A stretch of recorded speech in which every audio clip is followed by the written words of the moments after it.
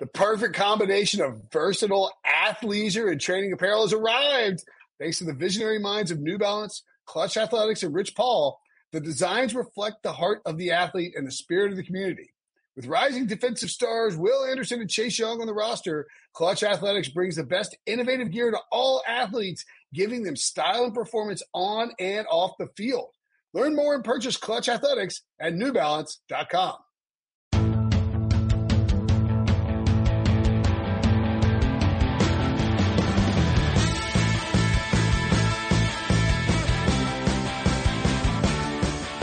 Welcome to the Pick Six Podcast, everybody. That's right. Back-to-back days with Ryan Wilson and Josh Edwards and John Breach and no Will Brinson, who remains on vacation. As far as we know, he's not answering our texts.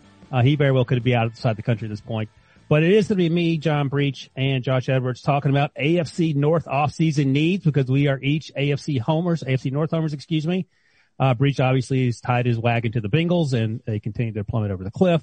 Josh is having a bounce back campaign. We talked about this yesterday in the podcast that you probably listened to already, Breach, where I congratulated him for back-to-back wins over the Steelers. And my Steelers have a lot of questions to answer with, the old Big Ben situation.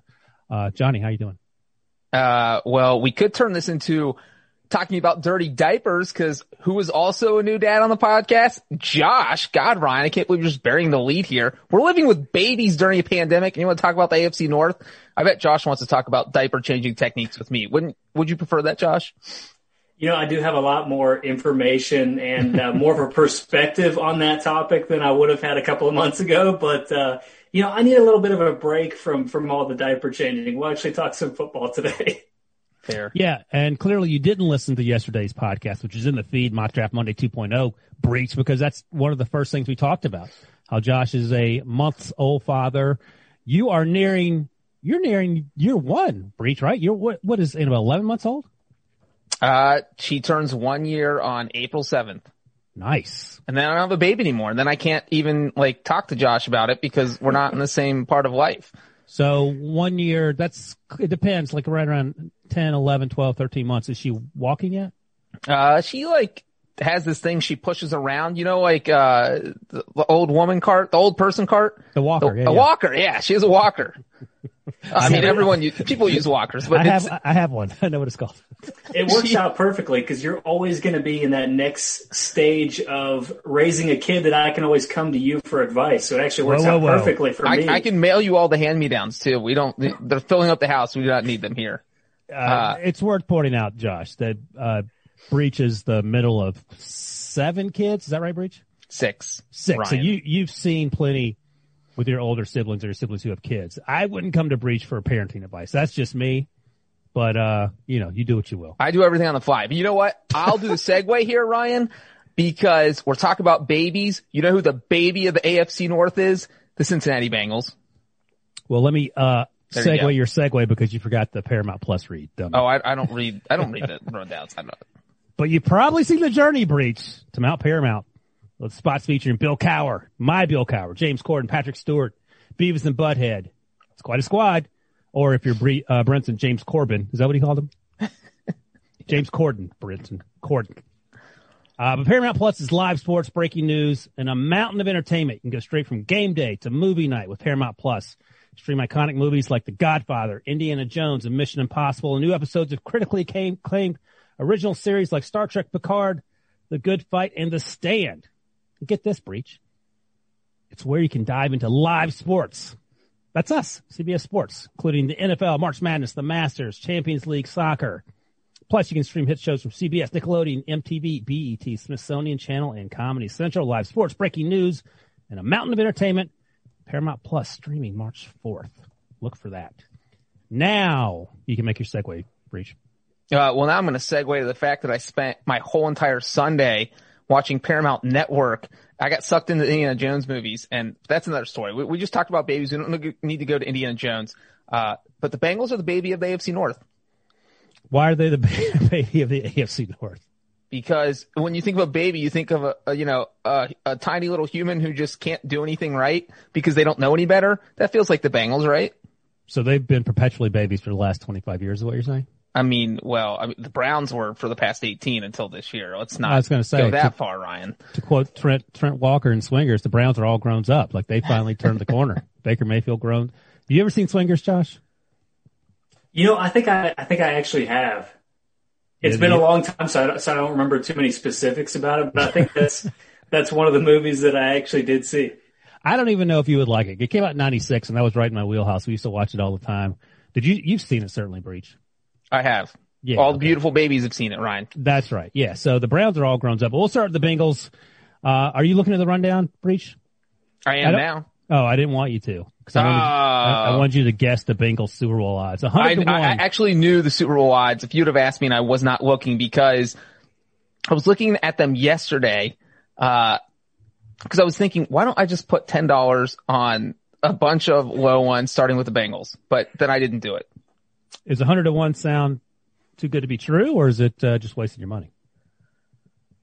I mean, whenever you're talking about putting money on a team that's never won a Super Bowl to win a Super Bowl, I would say it's closer to wasting your money than too good to be true. All right. I think we're finally on the same page with that. So, Josh, they have their first three picks. The Bengals are number 5, number 38, number 69. We talked a little bit about it on Sunday's podcast. Penei Sewell is obviously in need. Who do you have? Who would you like them taking number 5, and who do you have them taking in your latest mock draft that comes out this week? So this week I'll probably swing back and give him Penei Sewell, the offensive tackle from Oregon, because at the end of the day, like that's your primary objective. You have to protect Joe Burrow, because if you can minimally do that, then that's going to give you a chance to succeed at the next level with Tyler Boyd, with T. Higgins, who had a great season, hopefully a healthy Joe Mixon back.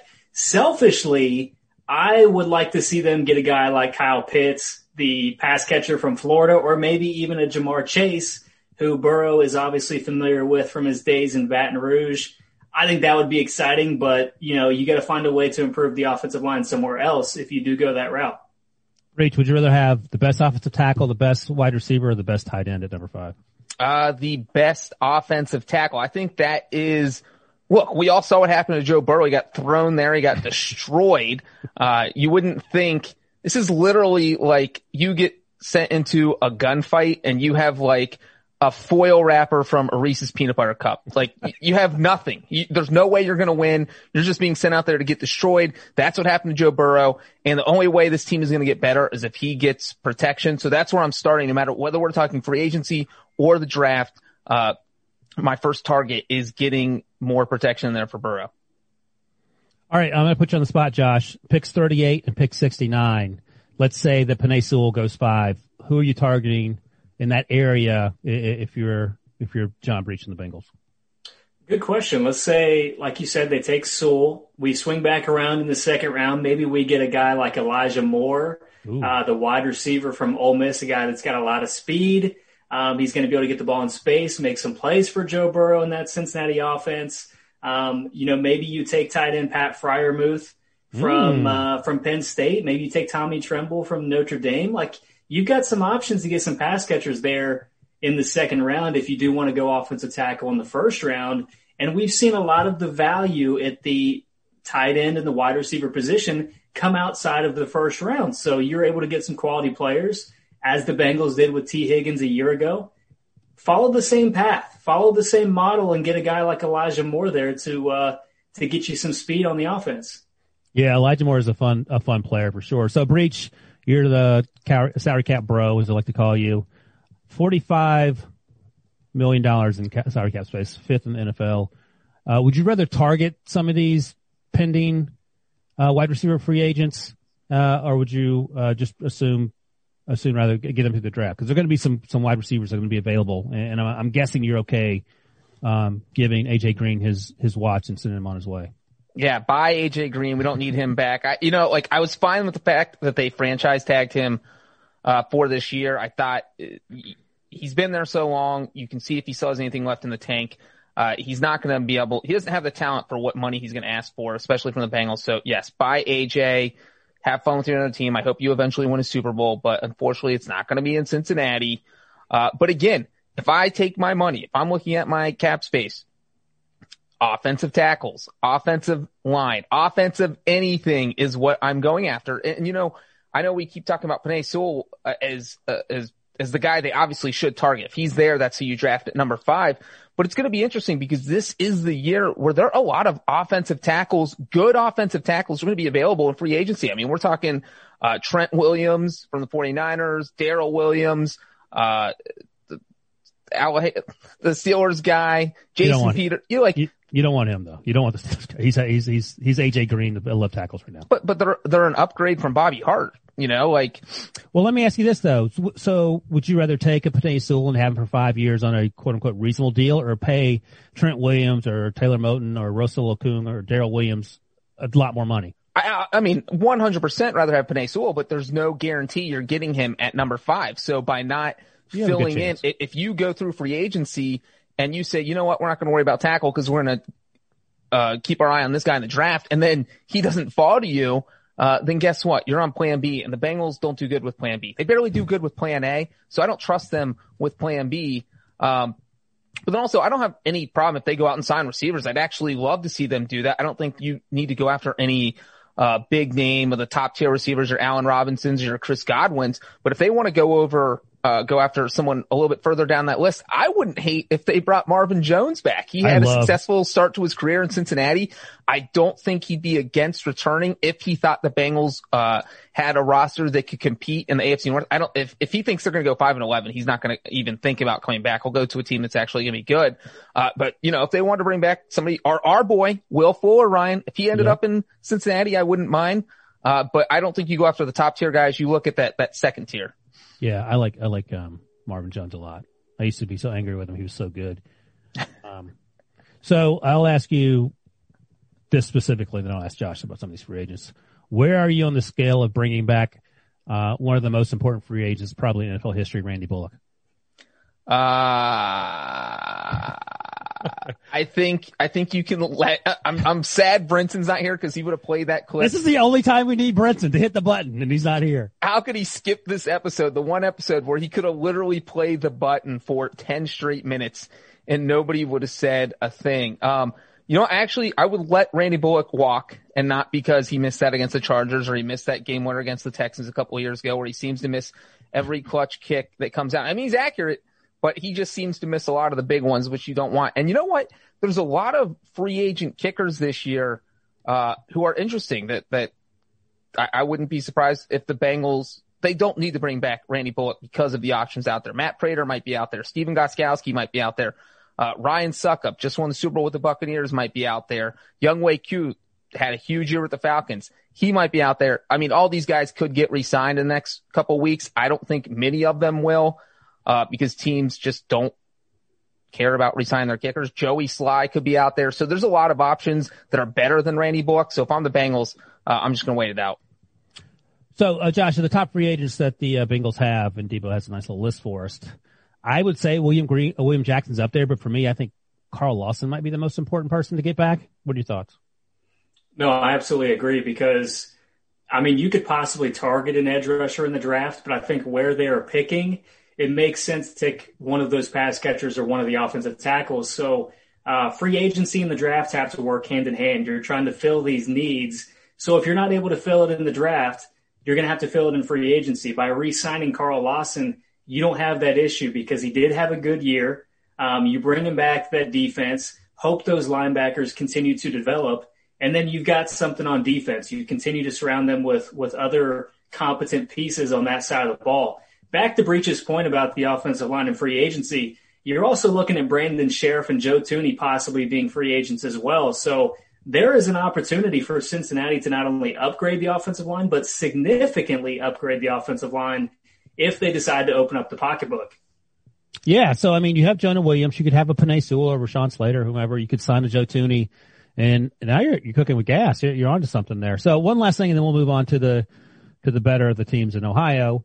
So, Breach, two players, sorry, positions, you can name names if you want, but two positions that you want absolutely taken care of in free agency with all the free agent money that the Bengals have floating around. I would say, again, the offensive line. Here's one more thing I will say about that is because the Bengals have so much money, and Josh, you just mentioned two potential high-priced free agent guards, that you're not going to be getting in bidding wars with people because not everyone has the money to be bringing these guys in. If they have a high asking price, there's only a handful of teams that are going to be able to afford those. The Bengals are one of them. So if you're the Bengals, you have to go out and make at least one splashy signing on the offensive line. So obviously, and I wouldn't hate if they went out and got a linebacker. Their defense is a train wreck. If they can figure out how to get William Jackson, Carl Lawson, both under contract, I think one of them will get franchise tagged. The other one, you got to try to bring back and then do something about your linebackers. And so I think we'll see them sign a linebacker in free agency, and that's it. So you help your defense, which was horrible, and then you beef up the offensive line, because the offense is pretty good. So as long as Joe Burrow has some time to throw, this was an offense that averaged nearly 30 points per game between week 2 and week 8. And that includes only scoring 3 points one week against the Ravens. So that's how kind of high power this offense was when it was at its peak with Joe Burrow. You give him time to throw, it's only going to get better. Yeah, and also worth noting, and we sort of forget about this thing as soon as it happens, but the Bengals had a really good draft class last year. Like, we know about Joe Burrow, and T. Higgins played much better than I thought he would, and that's on me for listening to people that I shouldn't have been listening to. But they got Logan Wilson and Akeem Davis-Gaither in the 3rd and 4th rounds, and those could be the linebackers that actually turn the corner in year 2, because those guys are both really athletic. They can both fly all over the field. And you're right, their defense sucked last year, but you would imagine that they're going to improve in year 2. They drafted Khalid Kareem out of Notre Dame, the edge rusher, so he can offer some help there. Any thoughts on those guys looking back now, Josh? I'll go back to the linebackers because I liked both of those guys quite a bit coming out in the draft. Akeem Davis-Gaither, very athletic. He had I believe it was a knee injury that was kind of an issue, and that's why he fell in the draft. But typical sideline-to-sideline type linebacker. Logan Wilson, a little bit more of a thumper. So you're building a basketball team, and you get a couple of guys that are able to fill a couple of very specific roles. And I think I saw promising things from Logan Wilson, as the season progressed. So if that continues to be the trend, again, like Breech said, I would probably take a linebacker just, for some insurance to throw into the competition. But I at least like what I have in that room in the sense that I have a couple of guys that I can develop if I choose to go that route. Yep, that's right. I agree with that. All right, let's move on to the Cleveland Browns. 20-1 to win the Super Bowl, 11-1 to win the AFC. That 11-1 doesn't sound insanely crazy, Josh. How do you feel about that 11-1 to win the conference? I'm a bit uncomfortable as a Browns fan, just projecting any kind of optimism. It's something totally foreign to me. Obviously with the way the season ended, they're going to be a trendy team coming into the next season. They've got a lot of assets to get better on the defensive side of the ball. They've got a lot of cap space rolling over $30 million from this year. They've got, an extra 3rd round pick this year. So they've got 4 picks in the first 2 days of the draft. Lots of draft capital to get better, and they've definitely got some areas of weakness on the defensive side of the ball. So, Breech, you said you don't like throwing good money after bad in terms of betting on the Bengals. How do you feel about 11-1 or 20-1 for the Browns? Ryan, I would bet on Annabelle to win the marathon in the next Olympics before I'd put money on the Browns to win a Super Bowl. Are you kidding me? All right. You spent so much time passive aggressively hating the Steelers. I didn't know that you had this much distaste for the Browns. You know what? It's not distaste. It's like I said about the Bengals. I am never going to put my money on a team that's never won the Super Bowl to win the Super Bowl because there's a reason they've never won a Super Bowl. It's usually because it's a dysfunctional franchise. And yes, the Browns took a huge step in the right direction, but I don't think they've taken quite a big enough step to call them a Super Bowl contender. I won't be surprised if they're back in the playoffs, but I would be stunned beyond belief if they were to somehow even get to the Super Bowl. Well, who is in a better shape in terms of moving in the right direction with ownership, front office structure, coaching staff? The Bengals or the Browns? I would say it's the Browns pretty substantially. I mean, the bar was set pretty low with Freddie Kitchens, great guy, not a very good coach as we found out. Quick turnaround in year 1, but with everything that we saw this year, it's tough to lose sight of the fact that they were without their head coach for the most meaningful game of the year. And we were in a pandemic, which, prevented a lot of this in-person, contact period during the off season. They didn't get the extra week of in-person practice that first-year head coaches are often afforded. So they had to adapt on the fly. They had to do things differently than, anything they've ever had to do in their coaching careers. And we're talking about a team that won a game in the playoffs. So, with everything that was stacked against them this past year, they were able to win a game in the playoffs, which is something they haven't done since the 1990s. Yeah, I was surprised. I agree with hesitated breach. I agree with. I started to say Browns, but then Josh finished my sentence for me. I just did a slow hesitation so that he could finish it for me. No, I do agree. I don't think it's as far as Josh says it is, only because I think the Bengals are better set at quarterback, which I think is a huge key. Obviously, what is that? Ryan, you give me the look. You think Baker Mayfield? You would take Baker Mayfield over Joe Burrow? No, I'm just trying to get you fired up. Okay, no. So I think they're better set at quarterback. The Browns have the better head coach because for all we know, Zach Taylor is the Bengals version of Freddie Kitchens. You're turning on him, are you? I am not turning on him. This is it. This is if he doesn't win at least 7 games, I think he has to go. 7 wins. If he cannot get to single digit losses, you got to dump him. Debo, are you listening to this or are you doing other things? Is he recording it? You're going to put it on that. You got to fire him if he goes 6-10 or worse. I feel like Debo should go back to over all the podcasts and just follow the progression of Breach slowly turning on Zach Taylor and get a soundbite of that because it would be glorious. I have not turned on. All I said in December was that he was going to be back in year 3. And now I'm ready to turn on him. I gave him till year 3. We're going into year 3. And if he was in week 1, I'll be fully turned. I'm on the fence right now. I'm on the fence, guys. Well, let me ask you this, Breach. The Browns, being they did a lot of damage after Odell Beckham got hurt. Would you try to trade Odell Beckham this offseason if you're the Browns? Yeah, absolutely. I mean, if you can get rid of his cap hit, that's huge. Your offense is functioning just fine without him. It's not like, look, having Odell Beckham on your team is a good thing. He's a weapon. He can help the offense. But now that you know your offense can function without him, if you're able to get compensation in return, and dump that kind of salary, I don't think it is a horrible idea, Josh, but you pay attention to every single thing the Browns do. What do you think? I don't think that's as crazy as it sounds. Like you said, I mean, I wouldn't just cast OBJ aside simply because they had a little success without him, because he is still a tremendous talent. But, they were able to find success without him, and I think that has a lot to do with the system.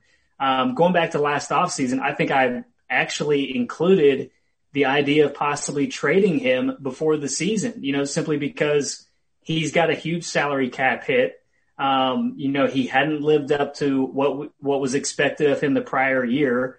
And if you're able to get a first round pick in return during a year where, we've seen a lot of wide receivers come out in the draft. So if you're able to get 80% compensation or 80% production at roughly, 10 to 20% of the cost, that's pretty tough for an analytical minded Andrew Berry to overlook. I mean, there's an opportunity for you to possibly upgrade the rest of the roster if you did move on from him. But at the end of the day, I'm not moving on from him simply to move on from him. So I'm looking at a list of their top free agents, and they don't have very much in the way of wide receivers, by the way. I mean, they have Jarvis Landry, but Rashard Higgins is going to be a free agent. Marvin Hall, who they got midway through the season, is going to be a free agent. They have their top 3 picks are picks 26, 59, and 90.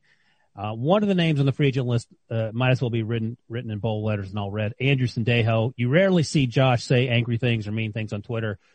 He ain't a huge Andrew Sendejo fan, and I can understand why. So, Josh, if you're picking at 26 and you're the Browns, are you more concerned about a defensive tackle that you might like being there, or are you just focused in on trying to get a safety? Well, edge rusher is going to be my top priority because you lose Olivier Vernon. To get a quality guy opposite Myles Garrett, I think you could really take the defense to another level. The linebackers were a huge concern. In the secondary, you get Grant Delpit back from injury ideally, so that helps a little bit in that regard. I do think you continue to look at the free agent market to see if you can get a guy like Justin Simmons, if he were able to escape Denver. You need cornerback help because Greedy Williams and Denzel Ward have been unable to stay healthy. There's a lot of directions that they could go on that side of the ball, but honestly, safety would probably be down the list a little bit before I got to it, even with the bad play that we saw from Andrew Sendejo last year. Interesting. So Breech, if you're like, as a Bengals fan, and we play this game sometimes, what is the thing you least likely want to see that would encourage you the least? Well, how can I say this? I do not want to see the Browns sign J.J. Watt. There you go. Is that what you wanted to hear? That's what you wanted to hear, Ryan, because I don't want to see it. Look, I know that there's people talk about how J.J. Watt looked maybe a little bit washed up last year, but look, the defense was horrible. And I actually thought J.J. Watt played well last year. And if you put him on a defense where, he's being single teamed, you have Myles Garrett on the other side where the opposing offense isn't completely focused on Watt, I think he can do some serious damage. And if you add that to the Browns pass rush, man, that's scary. So I do not want to see the Browns sign J.J. Watt, even though I think he would be a good signing and fit in well with them. Yeah, what do you think about that, Josh? Because I feel like J.J. Watt makes sense just about anywhere. The only issue is money. I think he can play another 2 or 3 years at a pretty high level. And also something that Breech didn't mention, he presumably won't hate the coaching staff where he's going to, which is something that he couldn't get away from at least the last year in Houston. What do you think about the idea of J.J. Watt coming in opposite or perhaps next to at times Myles Garrett? It's easy to get on board with. I mean, he's still playing at a high level. You're not committing to him for several years. So, while you feel like you're in the window to compete for potentially a Super Bowl, you get a guy like that to play opposite Myles Garrett. Yeah, it's pretty scary. And then it frees you up to take another position in the first round if you choose to go that route. So you're upgrading a couple of positions. This is where, like I said before, you free agency and the draft work hand in hand. So if you're able to get your guy in free agency, that frees you up to do other things in the draft. That's what they did last year. So J.J. Watt would be a huge addition to what the Browns are trying to do on defense. They come from a background in San Francisco where they were able to just rotate edge rushers in and out of that system and continue to apply pressure. So if you get a guy like J.J. Watt to add to the rotation and be a high-end starter for them, I think that's going to help the defense immensely. I think they could really take a huge step forward under Joe Woods in his second season. So, one thing real quick, Wilson, is that one thing interesting is you look at all the contenders, quote unquote, for J.J. Watt right now. You talk about the Steelers, the Packers, the Bills, the Titans, and the Browns. And besides the Browns, those other 4 teams are all in the red right now. They're all in salary cap debt. And so they're going to have to figure out how to clear cap space. There's a lot that has to happen before they can sign J.J. Watt. The Browns are the only team that are in a financial position to do it right now. So I think that gives them one advantage. Yeah, no, that's right. The Steelers have offered lifetime Permanente Brothers sandwiches, so make it that way you will. You mentioned edge rusher as a potential draft need, Josh. Give us a couple names that the Browns could target at 26 or even in the second round at 59. Yeah, we talked a little bit about this yesterday as well. There's a very deep class of edge rushers. You kind of lack the blue chip players at the top, like the Bosas, the Chase Youngs, the Myles Garretts. But you do have several guys. You didn't mention TJ Watt, but go ahead. TJ Watt, another fantastic example. I actually picked him as a value defensive player of the year candidate before this year. And I'll tell you right now, I was robbed. He deserved that in the postseason awards, but that's a conversation for a different day. We've got a lot of these players, in the later first round, mid first round into day 2 that are very talented players, but they have some flaws that prevent them from being those blue chip players. So you look at Miami's Jalen Phillips. You look at Georgia's Azeez Ojulari. You look at Texas's Joseph Osai. You look at Washington's Joe Tryon. UAB's Jordan Smith. I mean, there are a lot of guys that could possibly go late day 1 into day 2 and have a huge upside. I mean, I could see Pro Bowl for just about any one of those guys in the future if they're able to get a few things corrected. So those are the names that I would look at if I were an edge rusher needy team, not only just the Browns, but there's several in that late first round that need edge rushers, whether it's the Jets, the Titans, maybe the Buccaneers if they lose Shaquille Barrett. So there's a lot of teams in that late first round that need that position. And I think that's probably where we will see the run on the edge rushers. By the way, Breech, you didn't mention Cody Parkey, who is going to be a free agent for the Browns as a possible landing spot for the Bengals. So. I was going to, and then you brought that up and interrupted me. We close with kickers. We don't open with kickers, Ryan. Gotcha. All right, let's take a quick break. We'll come back and we'll talk about the two likely Super Bowl teams, the Ravens and the Steelers. The all-new Hyundai 2024 Santa Fe is equipped with everything you need to break free from the dull work week and embark on an adventurous weekend with your family. The all-new Hyundai Santa Fe's features like available H-Track all-wheel drive, standard third-row seating, available dual wireless charging pads, ensure you can take on any adventure. Available H-Track all-wheel drives, you can take on the dirt trails and kick up some mud. Standard third-row seating so your whole family can experience the thrill together. Available dual wireless charging pads so no one gets stuck in the great outdoors with a dead phone. Whether you're tailgating out in the dirt lot, Carter Finley, shout out Carter Finley, or whether you're whitewater rafting, taking the entire family on an adventurous trip, maybe you're out camping in Mount Rogers. I used to go as a kid. Wish my parents had a Hyundai Santa Fe. The Hyundai Santa Fe is perfect for your family outing. Learn more about the all-new Hyundai Santa Fe at HyundaiUSA.com. Call 562-314-4603 for complete details. This episode is brought to you by Progressive Insurance. Whether you love true crime or comedy, celebrity interviews or news, you call the shots on what's in your podcast queue. And guess what? Now you can call them on your auto insurance too with the Name Your Price tool from Progressive. It works just the way it sounds. You tell Progressive how much you want to pay for car insurance, and they'll show you coverage options that fit your budget. Get your quote today at Progressive.com to join the over 28 million drivers who trust Progressive. Progressive Casualty Insurance Company and Affiliates. Price and coverage match limited by state law. All right, we're back from break. Breach giggled because I mentioned the Steelers as a possible Super Bowl team. Let's first talk about the Ravens. So the Browns are 11-1 to win the AFC. The Ravens are 6-1 and then 12-1 to win the Super Bowl. That sounds a little rich, Breach. It does. Look, you know what? The Ravens have a lot of questions they have to answer this offseason. Obviously offensively you say, hey, maybe we need to get some receivers in here because, hey, our crazy rushing attack that's working during the regular season, but teams are kind of figuring it out in the postseason and we're just getting shut down and we can't win.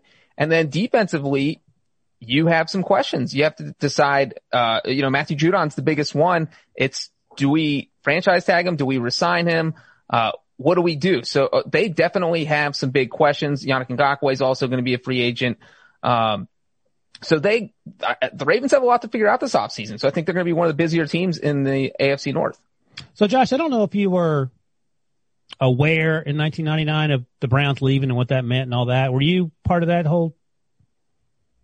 Well, they left in 95, so I wasn't as cognizant of that because I was only 5 years old at that point, but very aware of what it meant for them to come back in 1999. A lot of the hype that, was surrounding that team. You take Tim Couch, number 1 overall, you surround him with an expansion offensive line, and that did not go well. And that probably set the course for what we've been talking about here recently. So, if you're asking if I still have a little animosity towards Baltimore, you would be absolutely correct. Okay, good. I was going to ask you, so does it frustrate you to see them having success, at least prior to this year when the Browns had typically struggled? Honestly, I would say I probably have more of an issue with the ownership than I do the actual franchise. Right. But at the same time, watching what they've been able to do is, you would have to be jealous if you're a Browns fan. I mean, you go to a couple of Super Bowls, you win your share, and you're a competitive team year in and year out. This is a team that continues to make all the right decisions with, their head coaches and their coaching staff in general, whereas Cleveland has gone the opposite direction. So yeah, you would absolutely feel jealous. But if you look at the current state of the roster, I would probably argue that Cleveland's in a better position right now because, the offense with Lamar Jackson, I think, has some legitimate concerns. You're in a position where you kind of have to commit to knowing that him being able to run the football is the only way that you're going to have success. And you have to build the team a little bit differently. You're not going to have that vertical attack consistently the way that other teams may. So you're going to have to build a little bit differently. And I think the way that you construct the team is going to have to start this offseason.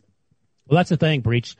How confident are you that Lamar Jackson's going to continue to get better? Because we saw at times in 2020 where he struggled and there were a lot of questions, and maybe that was COVID related and the season being played in a pandemic and games being moved. Maybe it has less to do with Lamar, but I would imagine going into the offseason, there's some concerns. Josh mentioned the wide receiver. They have yet to really find one that could click with Lamar Jackson. So where are you at on that?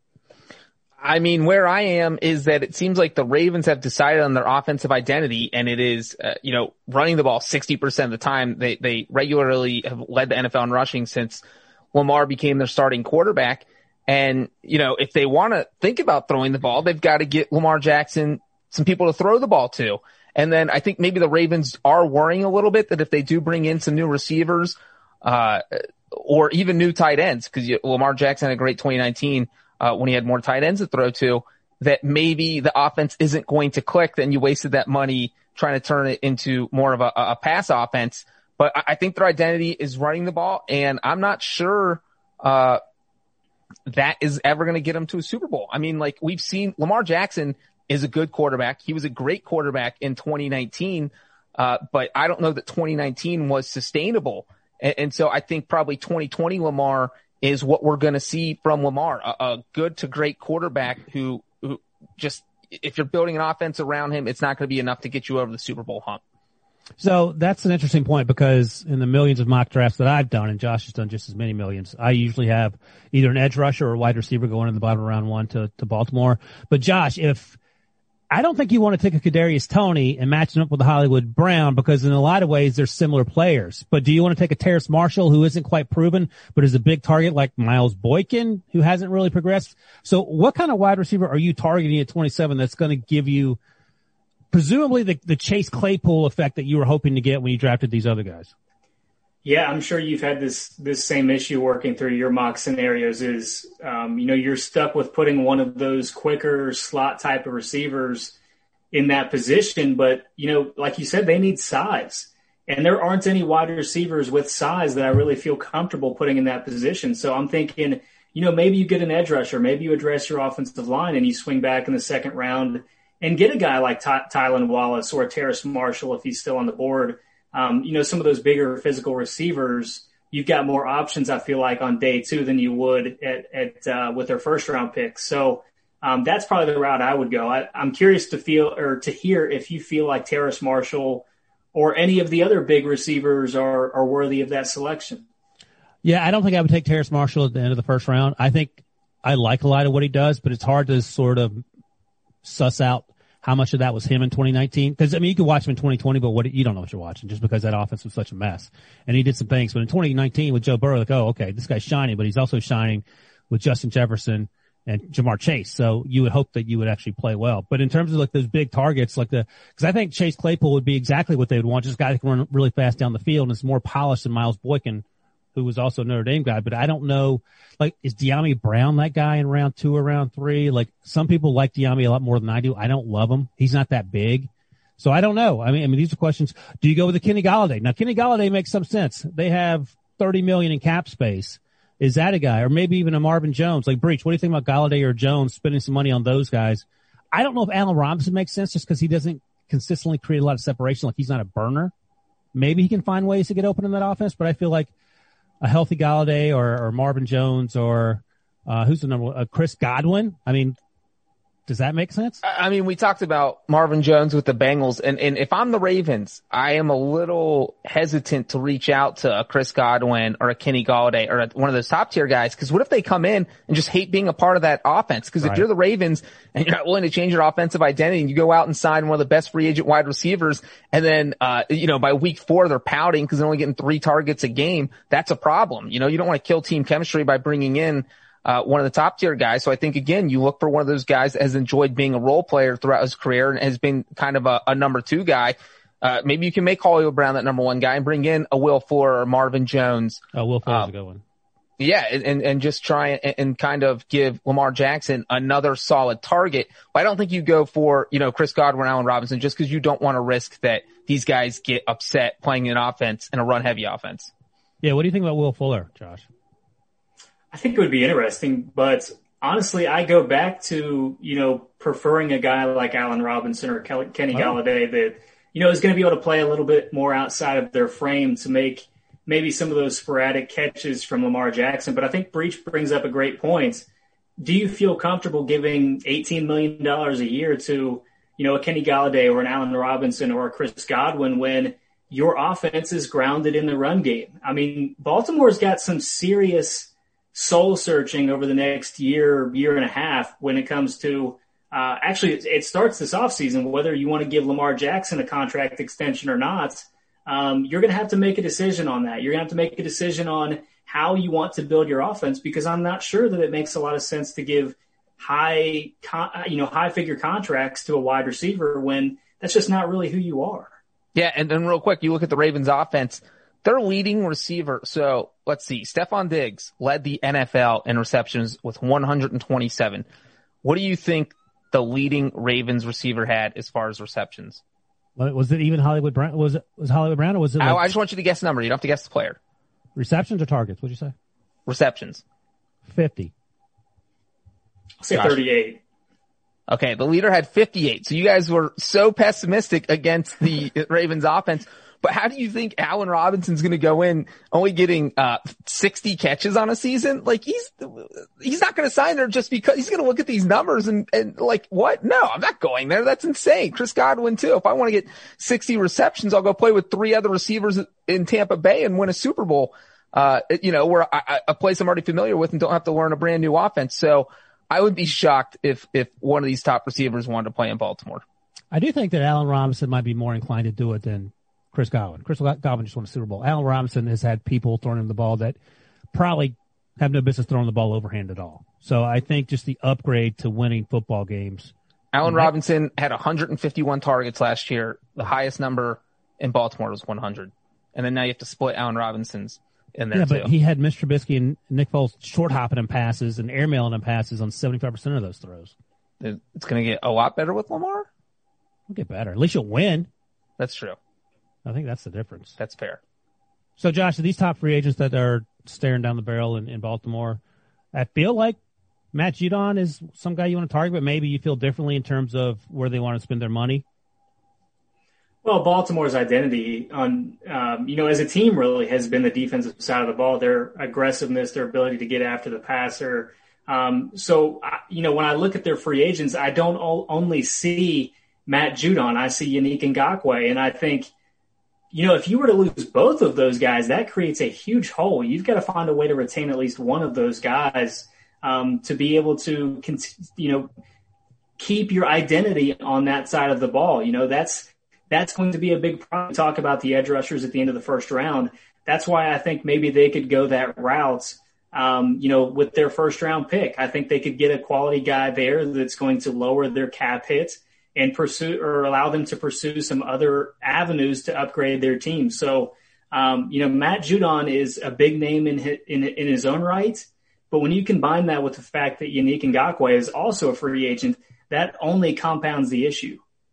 Yeah, and Judon, if they tag him again, that's $20 million because it's a 25% bump over what he got last year, getting franchise tag the first time. And so all of a sudden, you're getting a $20 million cap hit on a pass rusher in a year where the salary cap might only be $180 million. I mean, that's a huge number. And when you're trying to work out an extension with Lamar Jackson possibly this summer, a lot to deal with. All right, let's move to the eventual Super Bowl winner of 2021-2022 season. Pittsburgh Steelers. Somehow lower odds to win the AFC and the Super Bowl than the Browns. Well behind the Ravens. So 13-1 to win the AFC, 28-1 to win the Super Bowl. And honestly, those sound a little bit low. The Steelers are in a bad way. There's an argument. If Zach Taylor wasn't the coach, like if the coach of the Bengals was Bruce Arians or who's even like a middle of the road. Literally anyone more confident. Kevin Stefanski. Oh yeah, Kevin Stefanski by sure. The Steelers would be picked to finish last in this division. The only thing saving them is Zach Taylor. But the quarterback situation is clearly up in the air. They have a ton of free agents. They have no cap space, negative $14 million. I don't think that's good in cap space. So it starts with Ben Roethlisberger. Jason Lockenfort's been writing about this on CBS Sports, about how it's sort of they're working through the media in terms of the Steelers want him to take a pay cut, and Big Ben's like, oh, I'll take a pay cut, but they haven't come to a number. I think it's going to be a big number, and I think if you're the Steelers, you're just deciding, all right, do you want to roll with Mason Rudolph for a year, or do you want to suck it up for one more year with Big Ben when he has no one around him? So, Breach, I'll ask you what I asked Josh on the Monday podcast. As a Bengals fan, do you want to see Ben Roethlisberger return? If my other options are Dwayne Haskins or Mason Rudolph, then I would rather see one of those two and have Big Ben retire.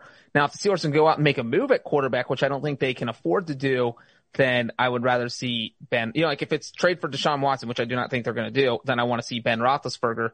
But, like I've seen Mason Rudolph play and I felt like, he's not taking the Steelers to the promised land. So I would, that's it. I would rank my options as Ben is the guy I don't want to see if my other choices are Mason Rudolph and Dwayne Haskins. All right, let me ask you this, and I'll ask Josh the same question. Rank the AFC North quarterbacks from best to worst. You know what? It's funny. Ike Taylor did an interview with TMZ and he's like, Big Ben needs to just retire. Like, and he went through all the AFC North quarterbacks and he said, I don't know how you rank him, but Big Ben's definitely last. And so that's it. Big Ben is definitely last. I think that you probably have Lamar Jackson 1, Joe Burrow 2, Baker Mayfield 3, and Ben Roethlisberger 4. And I think that if you had a bunch of general managers who had to draft their starting quarterback out of the AFC North, that some of them might even take Joe Burrow number 1 ahead of Lamar Jackson. So I would think about it. Yeah, so I do think that without a doubt, the one unanimous spot we would agree on is Big Ben at 4th. I don't know if we'd agree on the other 3 spots, but Big Ben being last, I think so. Josh, what are your 4? So are we talking about this coming year, or are we talking 5 to 10 years down the road? You have a game tomorrow. You can roll a game out there if you want to. Just 2021. Just 2021. I would still go, I'd go Joe Burrow number 1. Oh, I would take that leap, and then I would go Lamar Jackson, strictly 2021 at number 2, Baker Mayfield 3, and then whoever ends up taking snaps at quarterback for Pittsburgh 4th. Well, I will remind you, as Breach passive-aggressively reminded me, Trent Dilfer compared Dwayne Haskins to Tom Brady coming out of the draft. So I forgot about that. If that happens, you guys are in trouble, and I expect full. Wait, what's your ranking, Wilson? I think I have Joe Burrow. I think mine's the same as Josh's. Well, I'm the Bengals homer is the only I didn't have Joe Burrow at 1. I didn't want to come across as too much of a homer, but that's if I could redo the ranking. That's where you draw the line, not Zach Taylor. You draw the line at Joe Burrow being good. So what's the threshold of when you start getting a little scared, Breach, when you're talking about who the Steelers acquire at the quarterback position? Is it like a Sam Darnold that's enough to push that over the edge, or do you feel like you're still not scared of Sam Darnold at the quarterback position? I think Sam Darnold's the upgrade over Mason Rudolph or Dwayne Haskins. I would be a little bit because the Steelers, they just need a competent quarterback back there because is Sam Darnold it though? Their defense is good enough that they can deal with a few mistakes from the offense. I mean, we saw it all season. The offense was not that great and still the defense kind of willed them to 11-0, willed them to the postseason. So if you just have a quarterback back there who can do anything and a little bit of a running game, there's no reason this team can't win 10 or 12 games again. But I think Sam Darnold could get them to the playoffs. Let me throw some names out there at you, and you guys tell me how worried you would be as Bengals and Browns fans, respectively. What if they traded for Marcus Mariota? On a scale of 1 to 10. 10 being the Steelers win 9 more games, have a chance to go to the playoffs. I'd say a 5. 6. All right. Jameis Winston. 4. 4. That's what I was going to say. Worse. All right. What about this? This is what I would like to see just for the sheer circus value. Ryan Fitzpatrick. 8. I love it. I'm more afraid of Ryan Fitzpatrick than I am of Ben Roethlisberger at this point in their career. I think I am too. So are you bringing in Ryan Fitzpatrick to start all 16 games in the postseason? Or are we talking like Ryan Fitzpatrick comes in week 13? Because then I'm terrified. In a small sample size, Ryan Fitzpatrick is terrifying. But over the course of the season, I'm not as concerned. He starts 2 of every 3 games. That'll be our plan. Yeah. So the only reason I mentioned Sam Darnold, other than I selfishly had him as the top quarterback the year that he came out, which doesn't look that good right now. But looking back on that, I still see the talent that he possessed.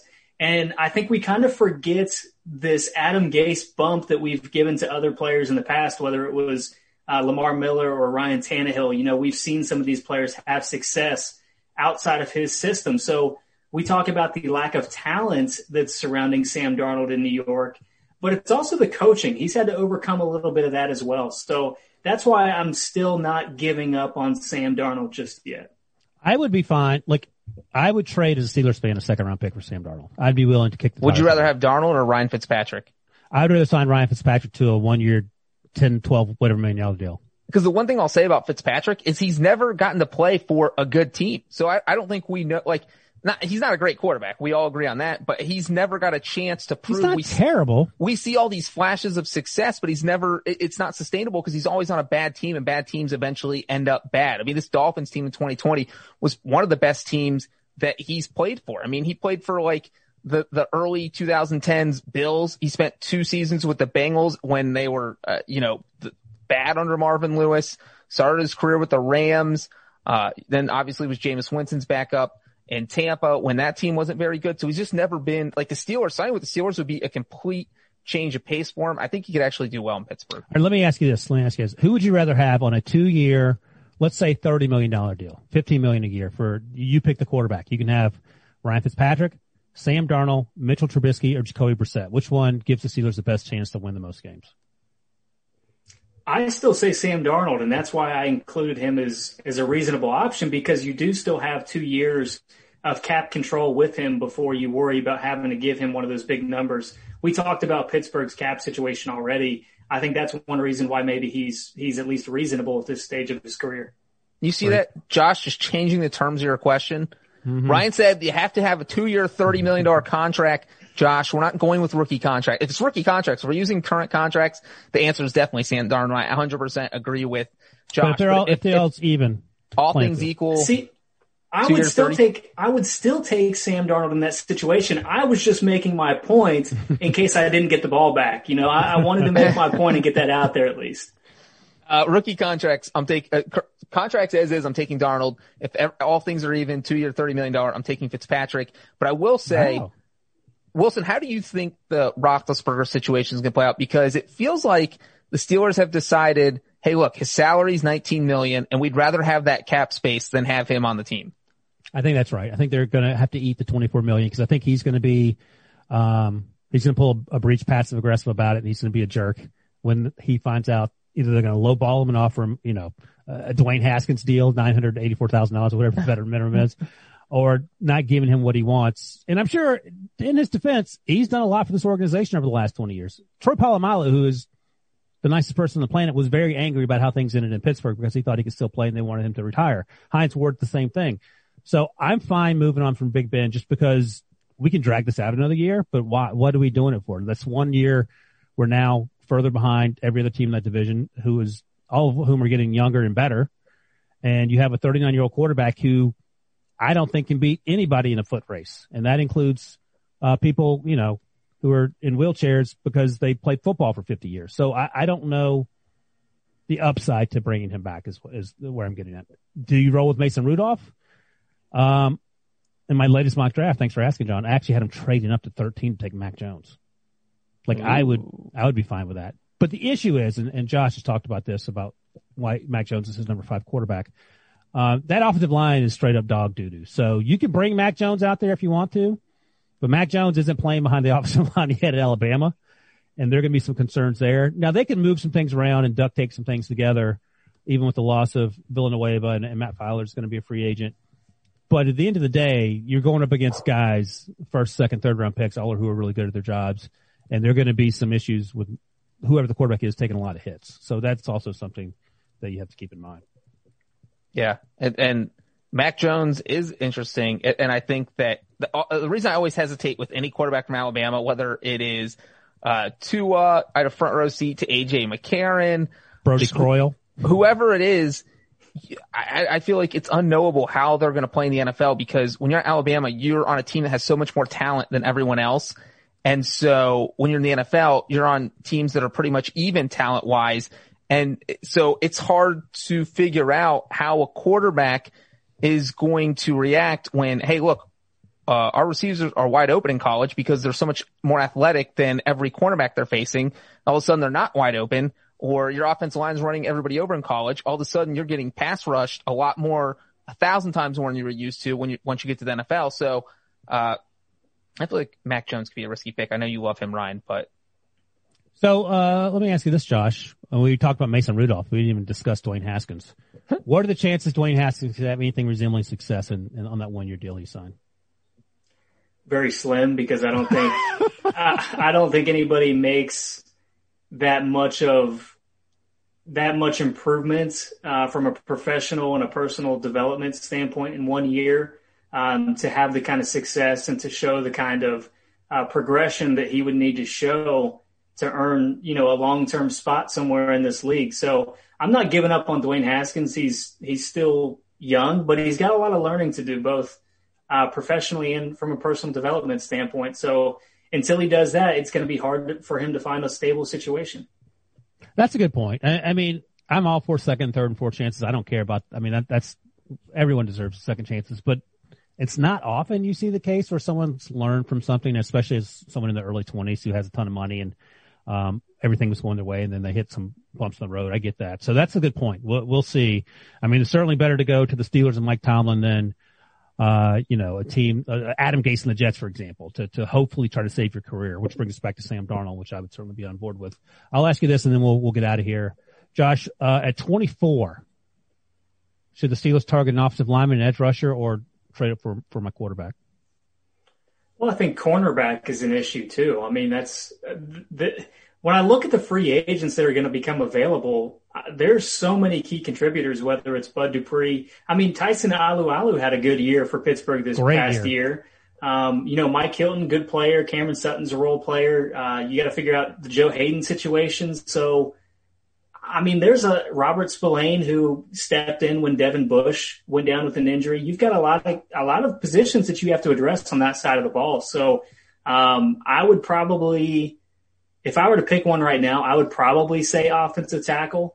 I would also give consideration to a cornerback, and I wouldn't do this personally, but I also wonder if maybe an upgrade at running back is in the cards. I would have no issue with Najee Harris at 24. But again, you're asking the running back to do everything when the offensive line isn't there. So, well, that's funny that you said that, Ryan, because let me ask you a question. Out of Bud Dupree, Juju Smith-Schuster, and James Conner, do any of those guys return to Pittsburgh in 2021? Kevin Colbert, the GM was asked about Bud Dupree. He wants to bring him back, but he doesn't know if he can afford him. He had the ACL injury, but we're at a point where ACL injuries, you come back from them and you play at a high level. I love Bud Dupree. And I know that Josh likes Bud Dupree too because of Kentucky ties. It took him a year, 2.5, 3 years to actually figure out what he was doing, and then he was just wrecking people. And Bud Dupree and TJ Watt makes me think back to Lamar Woodley and James Harrison in terms of having two guys you cannot block and creating all sorts of issues up front. I would love to have him back, but when you're negative $14 million under the salary cap, that's an issue. And as you just pointed out about Matt Judon, they've already franchised Bud Dupree once. You're going to franchise him again? So, I mean, they have a lot of things to worry about. And that brings us back to Ben Roethlisberger, just blowing the whole thing up and starting over again and trying to get right with the salary cap because, I mean, you can't do anything. Like, you're in a situation where you're losing your best players, your quarterback is terrible, and there aren't a lot of options because you've tied your hands together trying to pay all these guys previously. So I'm fine letting Juju Smith-Schuster walk. I think he proved he wasn't a number one once Antonio Brown left, and that's no disrespect to him. He's a really good player, but I don't think he's a guy that you pay $18, $19, $20 million a year to. But there are a bunch of other guys you could try to sign. I just don't know if they have the money to do it. So Pittsburgh Steelers, worst team in the division. There you go. What a good way to end the podcast. After a tough 2020, John, your 2021 is coming together quite nicely. Yes. All right, that's it. Josh, thanks for joining us. I'm glad we could talk about your front-running Browns. Also a phrase I never thought I'd have to say. Breach, we'll talk soon. And who knows? Maybe Will Brinson will be back some point this week. Okay, picture this. It's Friday afternoon when a thought hits you. I can waste another weekend doing the same old whatever, or I can conquer it. I can hop into my all-new Hyundai Santa Fe and hit the road. Any road. The steeper the better. Because my all-new Santa Fe is available with H-Track all-wheel drive, so I can hit the trail without a worry in the world. Heck, with 3 rows and best-in-class rear cargo space, I can pack the whole family in with all our gear. We've got available dual wireless charging for our phones, so we'll never lose touch with civilization, and we won't lose touch with the primordial power of Mother Earth. So which is it? Waste the weekend or do something a little more epic and conquer it in the all-new Hyundai Santa Fe. Visit HyundaiUSA.com or call 562-314-4603 for more details. Hyundai, there's joy in every journey.